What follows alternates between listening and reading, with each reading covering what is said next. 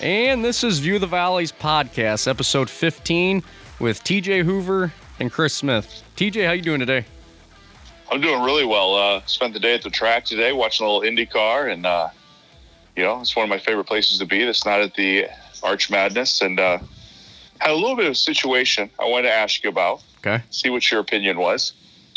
So, people at Worldwide Technology Raceway in Madison, Illinois, did a great job. Assigned tickets based on social distancing and stuff like that. We get to our seats today, and there's these three young men sitting in front of us. And being with the pandemic, I'm a little bit paranoid about it. I finally say something to them because there's like three tiers. There's like the upper tier of tickets, there's the middle tier, and then the lower tier in terms of pricing is all general admission. And there's like specific areas where you're supposed to sit. I'm middle tier. So I asked these guys, like, hey, are you sure these are your seats? Well, I mean, you can have them if you want. I'm like, well, that's not what I'm saying. I mean, if those are your seats, that's fine. But I paid extra for these so that I would be socially distanced. So they were general admission, so they didn't really have assigned seats in that. They weren't even supposed to be in that area. So I kind of chased them off. So in your opinion, was I the old man get off my lawn guy, or was I justified that, they were kind of gambling, playing the general admission, like, hey, we'll sit until we get chased out role? So am I the old man, or was I justified? What do you think? Well, I can see both ways, because I know sitting in the general admission, I mean, I've done that before at college games. I'll just sit there till somebody tells me to move. But on your side of things, no, I mean, that's where your seats were. And I mean, in this day and age right now, I mean, with everything going on, I think you were worthy of, telling them to move, especially if, obviously it was not the crowd was not at capacity, sold out. Nowhere near. So clearly those guys could have went and found a different spot to sit in if it wasn't their seats. So to be honest, I'm not sure why they sat there anyway, because as I said, I've sat in other seats that weren't mine, but it was also a little bit more crowded too. But if you have all that open space, go sit somewhere else where you're not near anybody. Yeah. Like you play that, you're kind of gambling whenever you're sitting in someone else's seat, or even where you're not supposed to. And you kind of know that's the risk you run, so to speak. Well, sure. You know what I mean? Like, okay, well, we'll just get chased out of here and we'll be on our way. Much rather that, the old guy says something to you as opposed to going and getting security, and then you're really have to go sit someplace else. Yeah. No, but how are you doing today? Not doing too bad. Had a pretty relaxed day today. Didn't do a whole lot. Watched some Major League Baseball and NBA playoffs today. We're going to have Antonius Cleveland on today, or he'll be on the show. We caught up with him earlier in the week, and he got into the game today, and I think he had 4 points in I think it was game 5. So he got into the game and had a dunk and got some minutes in there. So it was nice to see him get in. But yeah. I think everybody will like the interview. I know we enjoyed talking to him earlier in the week, and it was just great hearing his thoughts on the bubble and basically his memories at SEMO. Right. It was a really enjoyable visit with him, for sure. So we'll have that interview during the episode this week. Excuse me. And then also during this episode, we're going to do a Mount Rushmore on coaches. So we've done players, and on most episodes, but this week we're doing a Mount Rushmore on coaches during the 2010 decade, essentially. But the thing with the decade is you had to have, well, at least on my end, I'm not sure about yours, TJ, but for the coaches that I picked, you had to have coached at least 3 years in the Ohio Valley during that 10-year span. Yeah, all mine did too. And I figured even if you spanned decades, if your success in that decade was a big deal. So if you were, successful in the early 2000s, but that didn't translate into 2010s, then I didn't really kind of transfer that over either. I try to keep it from 2010 to this last season, which would have been 10 seasons. Exactly. So, yeah, like, for example, like Billy Kennedy, Great career at Murray State. He's not in this decade Mount Rushmore just because he coached the majority of his years before 2010 at Murray State. So just to clarify that. So we'll get into our Mount Rushmore segment here towards the end of the show, and we'll go from there. But we'll go ahead and give you the interview from Antonius Cleveland when we caught up to him earlier in the week. And we are joined by former Southeast Missouri State guard and current Dallas Mavericks guard, Antonius Cleveland. Antonius, thanks for coming on. How are things with you? Thanks for having me. Everything is pretty good my way. Just enjoying the off day, kind of, and just chilling in my room here in Orlando, like I've been doing. Yeah, I would imagine things are pretty different right now, especially being in the bubble. You can't go out and do, a lot of things that you guys would usually do on your off day. Yeah, definitely. I want to go to the game tonight for the first time. I'm going to see Portland and the Lakers play. Go watch kind of the first half of that. And on the score, I'll stay. But this is my first time going to a game, honestly, so I'm kind of excited about that. It's something to look forward to while I've been here, something like that. I'm sure it's nice to have something to look forward to, a little something different to do than your normal routine at this point. Definitely. I'm kind of excited. Definitely. Good. So we'll get into it here. You come to SEMO. You're recruited by Coach Dickey Nutt and his staff. What was it that made you want to start your career in Cape Girardeau? Was it Coach Nutt's style of play or the success that you'd seen them having? What was it that drew you to SEMO? I'll say it was, for one, it was Coach Nutt. But what really led that was the assistant named Jamie Ross, who was from Memphis, and he was my PE teacher in high school, and he took the job at SEMO going into my junior year. So once I spoke with him, and it just felt like the right fit. And it was like 5 other players from Memphis at the time, and I knew all 5 too. So it was kind of like a no-brainer, as well as that being my first offer. All of it just kind of played pretty well. And once I heard that they offered me, I just committed, shut it down, and I was just ready to go. It was my first offer.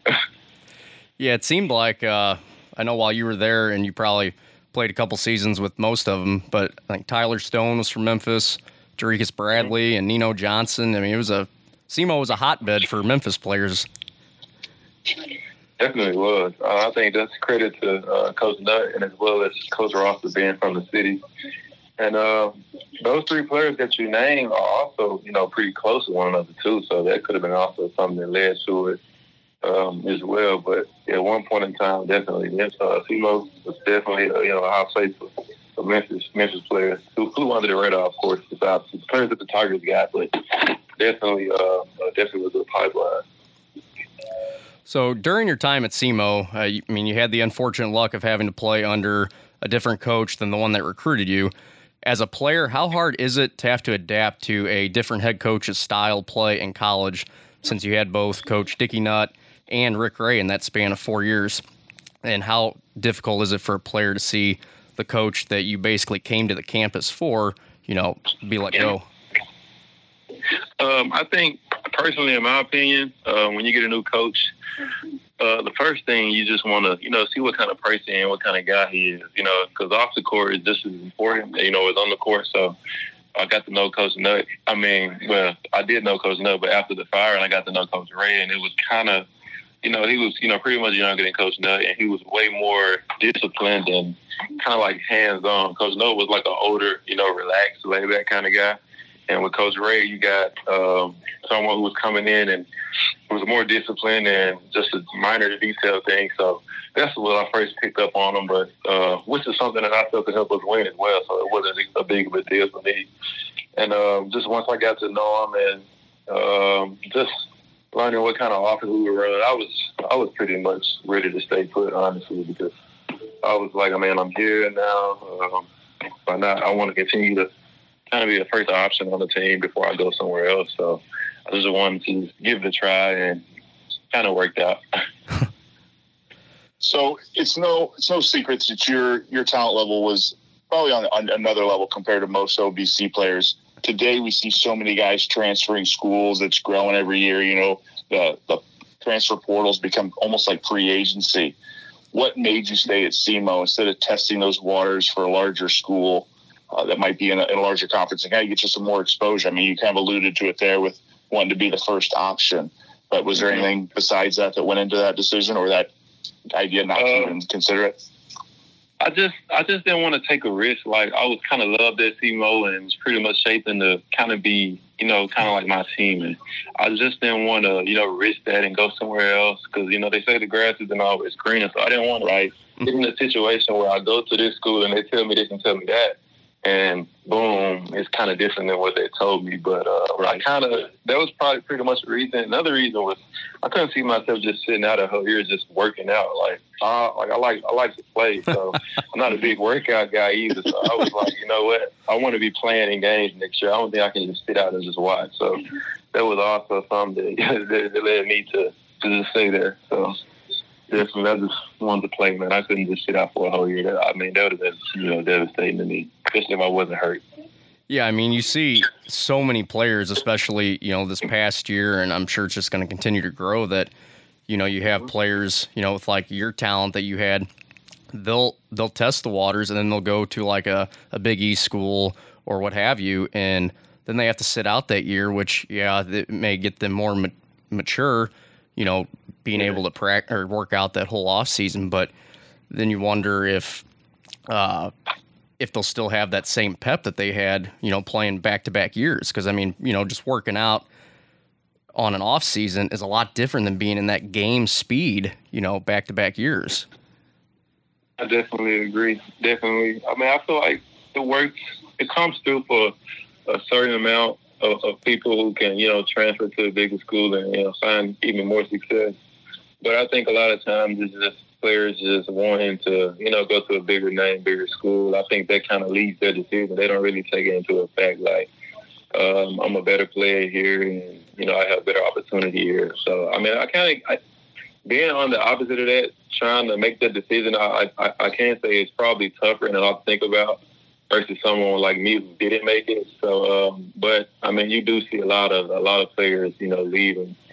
For what specific reasons, I'm not sure. But, I mean, it seems like that list does grow more and more each year for some reason. But it's definitely a popular trend now, and I think it works out for the best for a slight few players, in my opinion. And some kind of just get lost and have decent careers at a bigger school versus, why not just, I guess, waiting it out and seeing what you can do at your mid-major or whatnot. So I kind of think it's just a tricky situation, in my opinion, kind of. Okay. So do you think the OVC gets enough exposure or recognition for, the talent level that is there? I mean, you've seen in recent years, besides yourself, you got Robert Covington, Kenneth Faried, Ian Clark, then you got the guards from Murray State, John Morant, Isaiah Cannon, Cam Payne, and the list goes on and on with Lester Hudson and Kevin Murphy, who have all seen time in the NBA. With that list of, premier players in the OVC that have made a name for themselves at the upper levels, do you think the OVC gets enough recognition? I don't think so. Honestly, I don't think so. You can just point back to when Murray won all those games, I think like 27, 28 in a row, and they didn't get in. So I think people are in love with, the Power 5 schools and whatnot. I think we all know that, but I definitely don't think that, people get enough, the OVC gets enough exposure because there are a lot of good players yearly. And, night in, night out, it's a lot of good NBA talent level players who should at least, see some NBA time because the talent's there. But definitely don't. I agree. I don't think they get enough credit at all. Well, because when you look at, especially, I guess there really wasn't a tournament this year, so you go 2 years back, Belmont got in with, an at-large, which was great to see because then it meant the OVC had 2 teams in, and it had been, years since the Ohio Valley had multiple teams in the NCAA tournament. So it was great to see the committee, rewarded a team that did not win the conference tournament a spot in, March Madness because Belmont showed that, they proved they could be there because they won that play-in game. Definitely. It was a shock, but I was kind of happy. I didn't know whether they would do it or not, just what I think, how they, didn't let Murray in or whatever. But I think I don't know. I don't know if they felt like they didn't want to make that mistake again because once they realized, Dick Vitale got involved and everyone just didn't agree with Murray not getting in there. So I think they got it right this time, and I was happy, for Rick Barrett and just OVC as a whole to get an automatic bid. Finally, it was pretty good to see coming from like alumni. So thinking about your own playing days, obviously you're going to draw the top defensive player and be the focus of the other team's defensive efforts. Who did you think was the toughest defensive player that you went up against while you were at SEMO? Whether you just knew he was going to make it tough to score, or maybe he elevated your game as well because you knew that you were going to be challenged. I would have to say probably. That question is kind of tough, man, because everyone thinks no one can guard them or have a chance. But I'll probably have to say Jacksonville State defense as a whole my senior year was pretty much the best defense I went against as a team because they just rotated and they had like a rim protector. So they went on to win in my senior year as well. I think they ended up playing Louisville in the first round of the year, but yes, I say their entire team, which I don't know. I forget the coach's name that came from WKU. Do you all remember his name? I can't. Is it Ray Harper? Yes. I'm sorry. Say it again. What's his name? Ray Harper. Ray Harper. Yes, exactly. He had those guys. That was a pretty good team. So he had those guys defensively. I think Greg Tucker will be guarding me if I'm not mistaken, and Malcolm Drumright, but just all those guys. I think I struggled both games. I think the first game I struggled, and even in the tournament I didn't really have too much to get up a game. So I can't really just name a particular player, but I have to say just Jacksonville State's defense as a whole, especially my senior year stuff.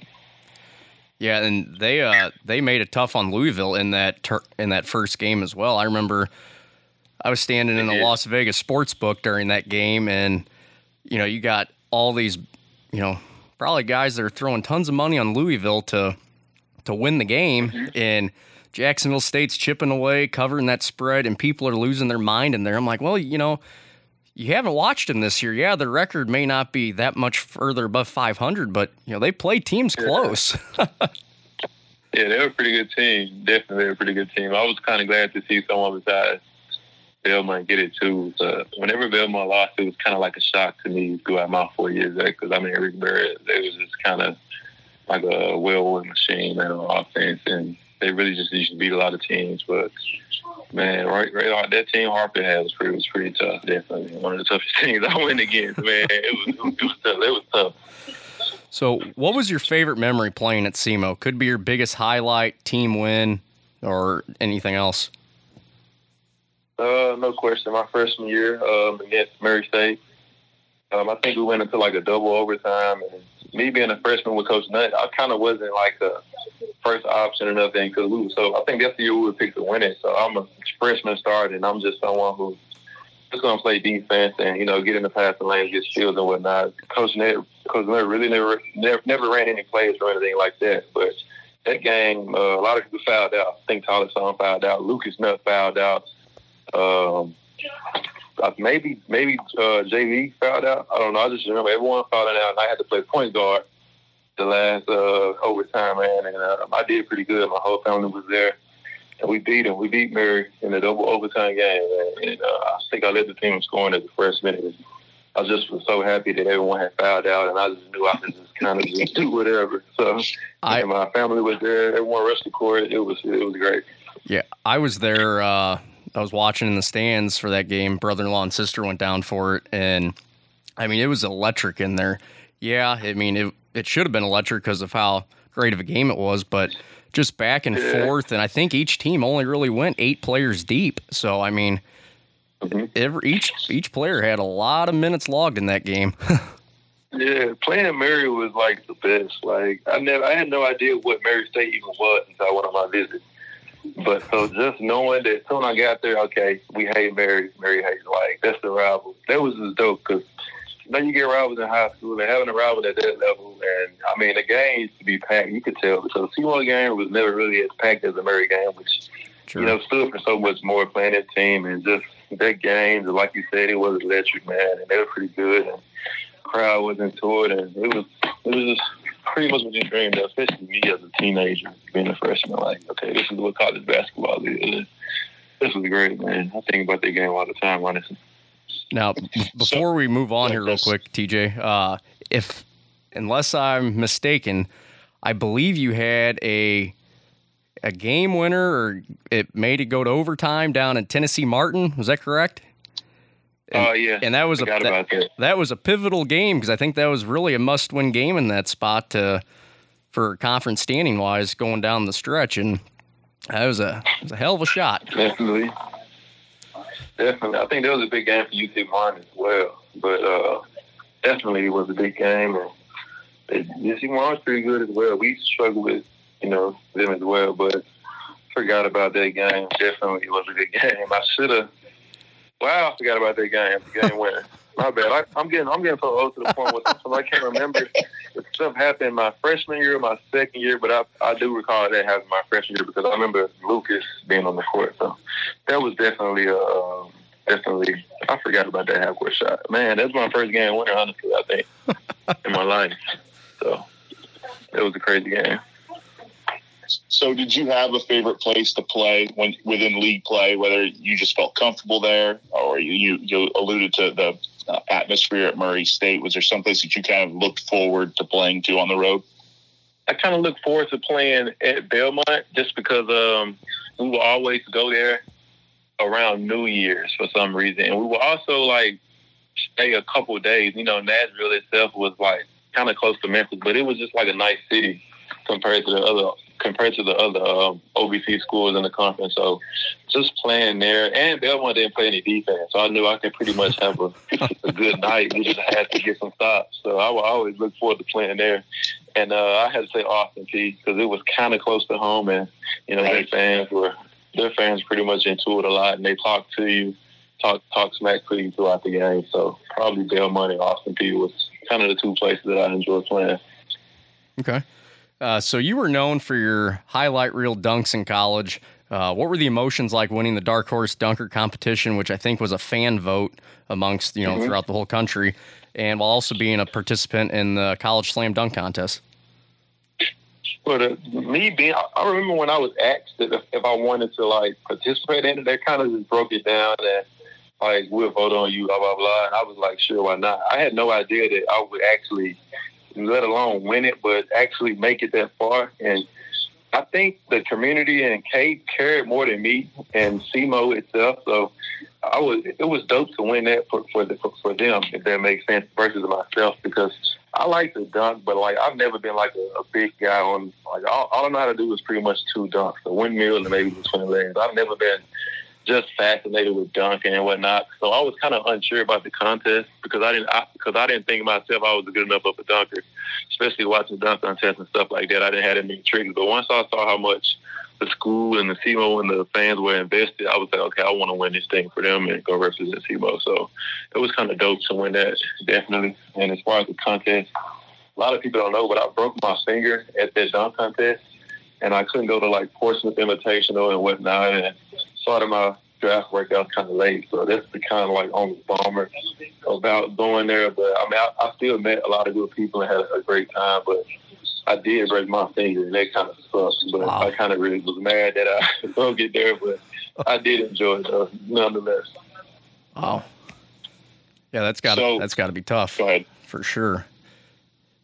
Get to an event like that, and then you break your finger, and you're like, well, I wonder how it's going to affect, the workouts after this. But and I think between me and you all, I think my agent jinxed me because he mentioned something about it, and I'm like, what? How can I, I'm thinking in my head, yeah, I'm going to break my finger at a dunk contest, but that's what happened. So I know he ain't tried to enough, but that was just crazy. I miss Portsmouth, and I was kind of down about that because I wanted to represent, myself and SEMO at an event like that amongst the seniors. But I'm a firm believer in everything happens for a reason. So I kind of got over it quick once I got started with, the draft process.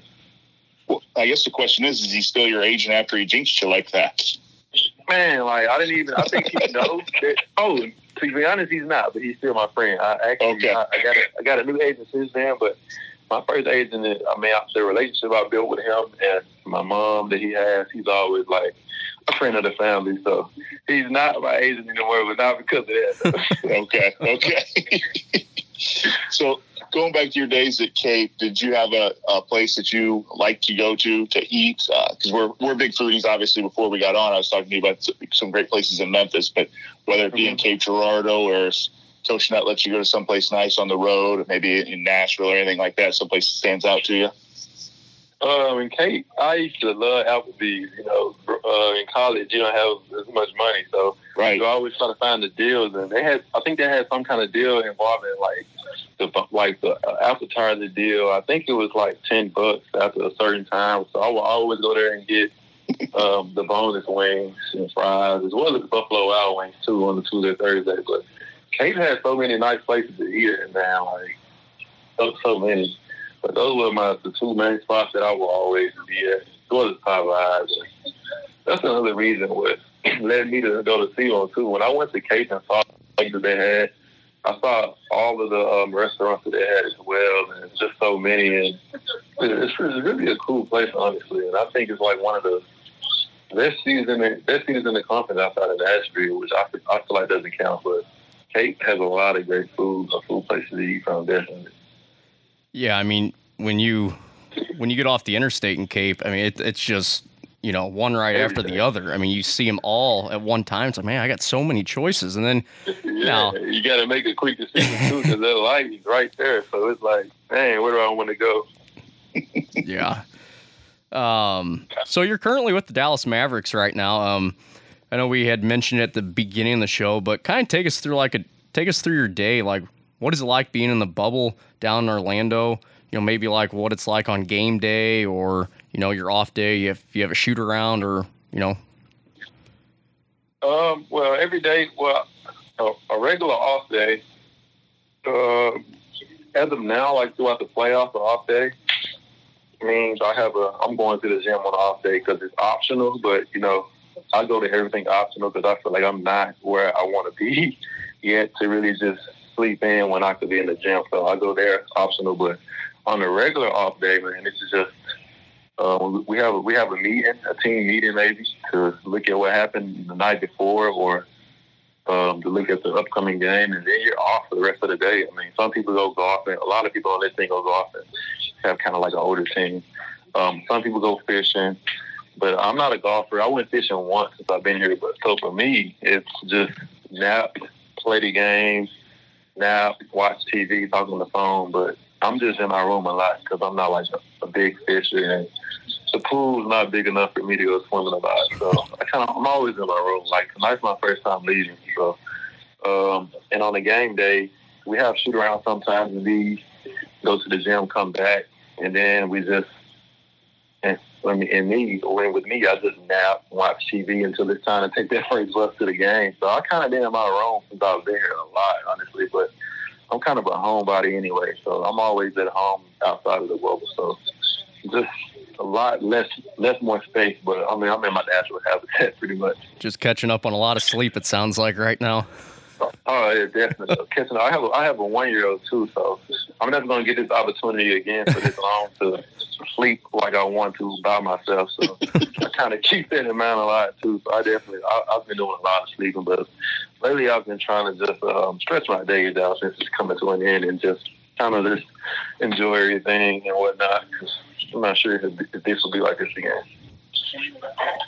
So has there been anyone on the team that's kind of taken you under their wing, showing you the ropes, so to speak, and kind of taught you how to be a professional? On this, my rookie year, I'll say it was Wesley Matthews.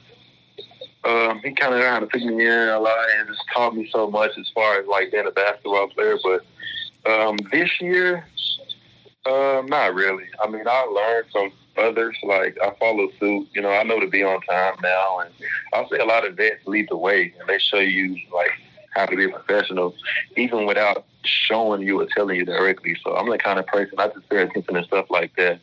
But my first year, I definitely say Wesley Matthews kind of taught me a lot on and off the court and whatnot.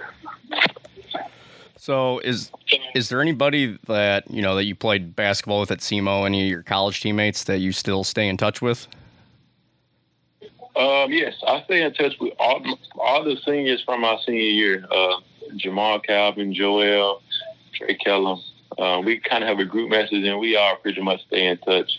I still talk to a couple of players after me, like Daniel Simmons. I kind of hosted him on his visit at SEMO, so kind of have a relationship with him. And I don't know if y'all remember, like Taj Edie. He was like a freshman my senior year. He transferred. So I keep in touch with a lot of the players, but more so than none, I talk to my seniors that I graduated with a little more. We took a couple trips together and whatnot, and I got some brothers in them, so I'm going to probably have the best relationship with them going forward. I talk to them all the time.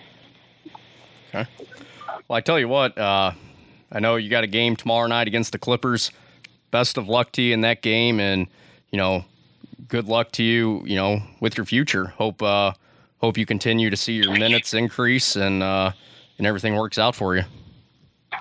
Thank you, man. I appreciate you, and I appreciate both of you all for having me on and giving me something to do for the past 30 minutes, man. Pretty much made my day, because if not, I just would have probably been doing nothing on my phone. So I was good to talk to someone, man. Talk to you all about some good memories as well. So I thank you all for that. Hopefully I didn't go too long or whatnot, but I'm definitely thankful for the opportunity to talk to you all and just reminisce. I appreciate it. Well, we really appreciate you coming on, man. Yeah, thanks a lot, Antonius. No problem. I'll take care. And so that was our interview with Antonius Cleveland earlier in the week. And when talking to him, TJ, well, first off, I hope everybody enjoyed the interview with him, as it was obviously a completely different aspect of what we've had in previous episodes, because we've had a lot of coaches, broadcasters and stuff like that. And the only player we really had was Kelly from Tennessee Martin. But Antonius was our first professional player we've had on and currently playing in the NBA. So I really enjoyed hearing what he had to say. Yeah, I think the thing that stood out to me was when he talked about, why didn't he transfer? And just that simply mentioning, the grass isn't always greener, that he was really happy where he was. He kind of liked, the position he had at SEMO and didn't want to risk that for, what might be better, but it might be worse, kind of that old one in the hand's better than two in the bush old saying. And, he definitely took that. I think he even said was that the grass isn't always greener. That's something that, I hadn't really thought of. And it was interesting to hear that perspective. So I really thought that was a interesting thing to hear from him. Absolutely. Yeah. When you hear that kind of take on it, it just kind of makes you really think, because right now, and I'm glad we talked about it with him, because obviously he had the NBA talent, and most players at a mid-major conference in these last couple of years, they're flying out of that mid-major school into a bigger school to try and give themselves a better chance, whether it's going to help them or, it could hurt their chances depending on playing time, et cetera. But you haven't really heard that kind of take, and it makes a lot of sense, and I'm kind of glad to see some look at it that way. But what I also liked that he said was, I was kind of the guy at SEMO. I liked being that guy that, could carry the team. And, right. And, he did that. And the one thing that I like to try and tell people is, if you're good, you're good. They're going to find you. This is 2020. There is so much out there, whether it's on the internet, social media, so much stuff goes on Twitter that you can watch a video on your lunch break, and you don't even have to type in ESPN.com or whatever the case may be to look at a highlight. Right. You can just see it on Twitter. Yep. So for sure. Yeah. But the other thing. Yeah, I'm sorry. Go ahead. Nope. I was going to say the other thing that stood out, maybe on a more personal level, is I hope I hope everybody listens to it. But the thing that stands out to me is if the right people heard it, he's going to have a lot of makeup to do with a 1-year-old back home, and he's been sleeping the whole time during his time at the bubble. He's just like, get on my phone, take a nap, go eat lunch, take a nap, and somebody's gonna be like, hey, you've been sleeping for the last how many weeks? You can take care of the baby now. Yeah, he might get put to work right when he gets back. I think that will happen without a doubt. But So we'll get into our segment here on our Mount Rushmore of coaches from the 2010 decade. And TJ, I'll let you go first with your first one from the Missouri Valley. Well, first and foremost, I went with Greg Marshall, Wichita State. I know obviously they left the league after the 2017 season, but up until that point, they went to 6 NCAA tournaments in the 2010s, including their, well-known Final Four run. And they also had a Sweet 16 run. So I think just that success alone, I put them in the upper echelon of coaches of all time in the Missouri Valley Conference, much less the 2010s. I think this was a pretty easy one for me that, obviously league was sad to see him go, but because of the success they had under Greg Marshall, that's the reason they were able to make that jump to the next conference. So I thought that one was a pretty simple one to start with. How about you? So the first one I had, and as you had a pretty slam dunk one for your first one, I thought this was a no-brainer. You had to go with the longtime Belmont coach Rick Byrd. And right when they came into the Ohio Valley, I mean, they took off. It was an unbelievable stretch they had during those years in the OVC while he was there. He was there from 2013 to 2019. Collected 168 wins during that span, only 62 losses. So he had a .730 winning percentage. Regular season champion 5 times, conference tournament champion twice, and made the NCAA tournament 3 times. And during that stretch, there was just 1 year where Belmont was not the regular season champion or the conference tournament champion. And that lone year was the 2017-2018 year, and they still went 24-9. Wow. So the success Rick Byrd had, and not to mention before he retired, he got that NCAA tournament win against Temple in the playing game. His career at Belmont during that stretch was incredible, and therefore was worthy of that number 1 spot. For sure.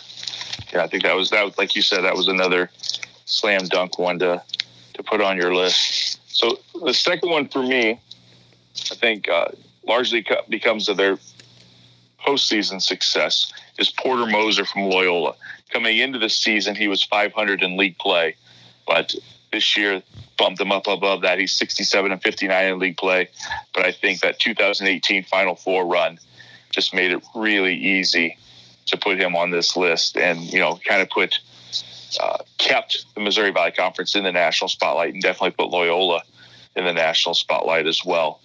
So I think they kind of became the class of the conference, and who everyone's kind of chasing now in terms of filling that void after Wichita State and Creighton left.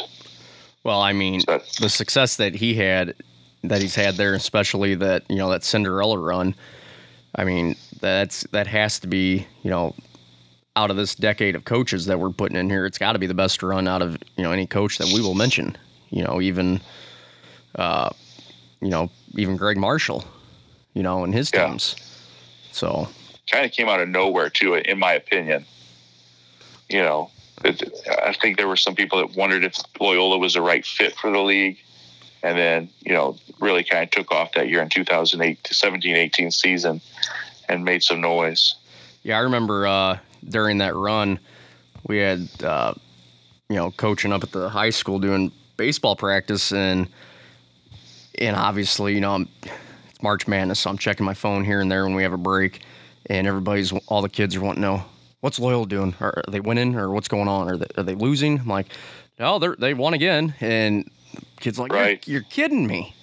That just blew up my bracket. I'm like, well, sorry to tell you, but this is a heck of a run, and I hope it goes all the way. Yep. So, and it's always fun to see teams that you kind of being a fan of the Valley or the Ohio Valley in your case, you kind of know them a little bit better, and you see it happening, and where everyone else is surprised, like, hey, I've been watching these guys all year. So yeah, it's always a lot of fun. So second on my list is Steve Prohm, coached at Murray State from 2012 to 2015. And during his time there, he had a record of 104-29, which calculated out to a 782 winning percentage.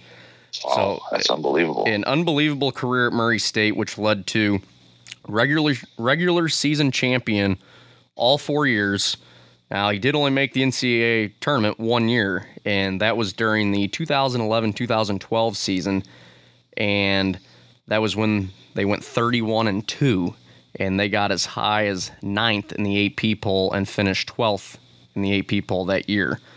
Which is fantastic for a mid-major. Oh, it's incredible. I mean, because you rarely see a mid-major get that high and basically stay at that level, because their only loss during the regular season was against Tennessee State, who had, I believe, Robert Covington on that team, who's now in the NBA.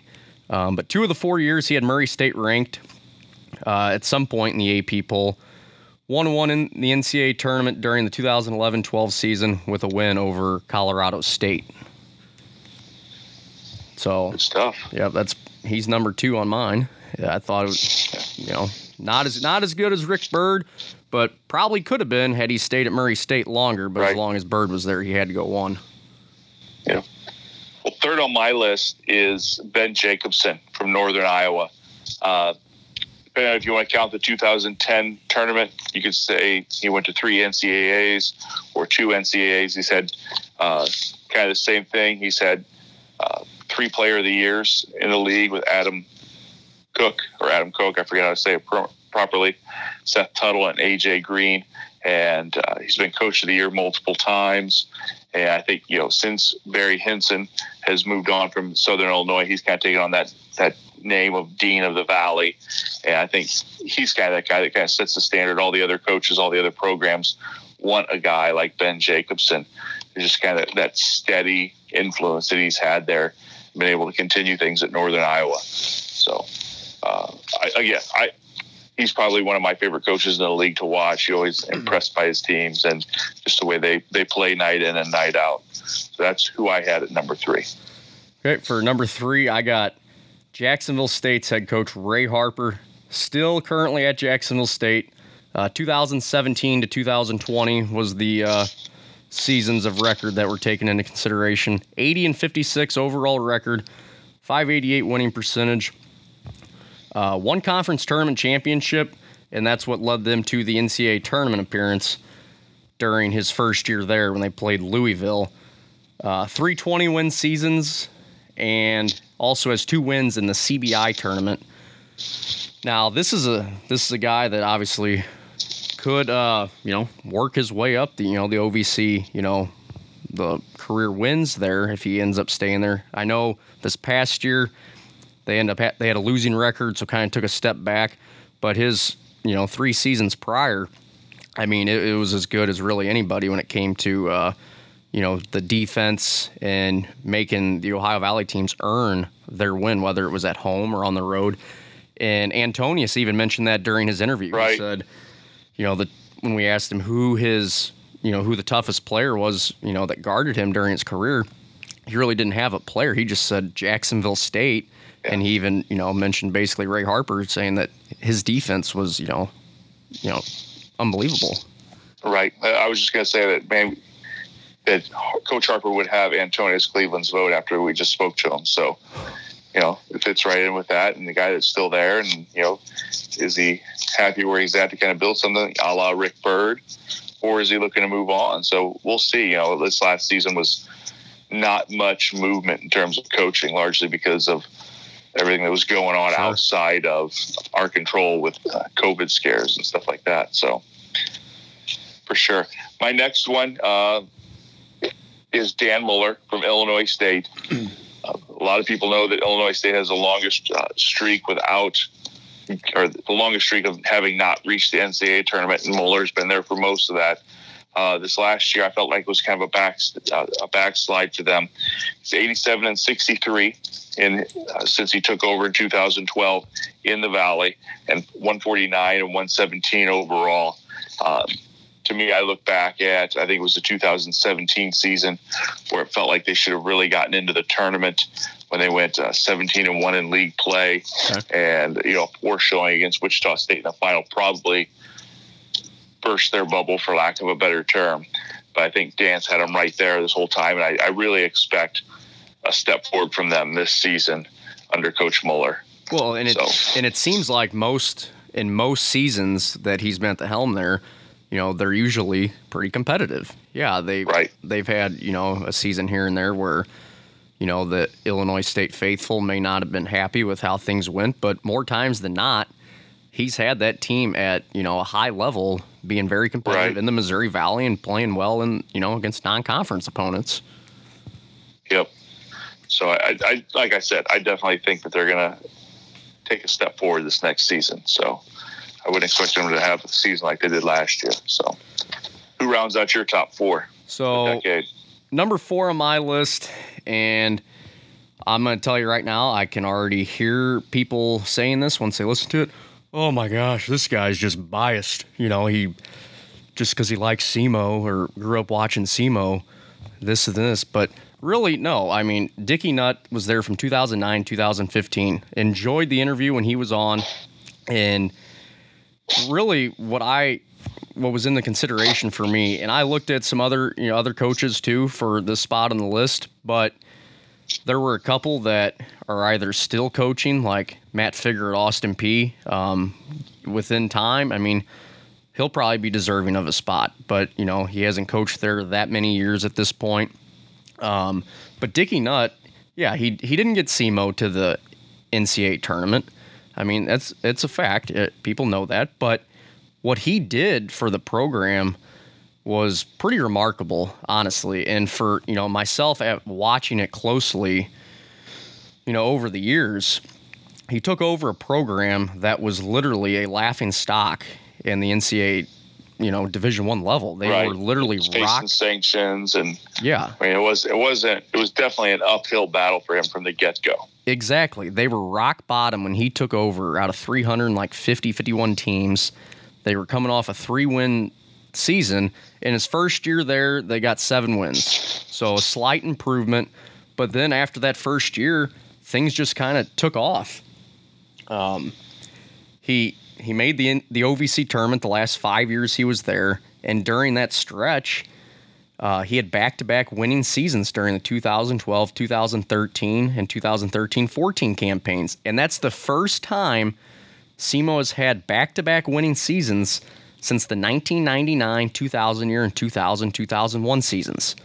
So that's unbelievable. So for a guy to take over a program like that, and yeah, they may not have made the NCAA tournament like the other 3 coaches did, he made it to where at least SEMO was going to give these other teams that were considered elite in the conference a game instead of it being a pushover. And that's where I felt he was deserving of a spot, as he really rebuilt the program.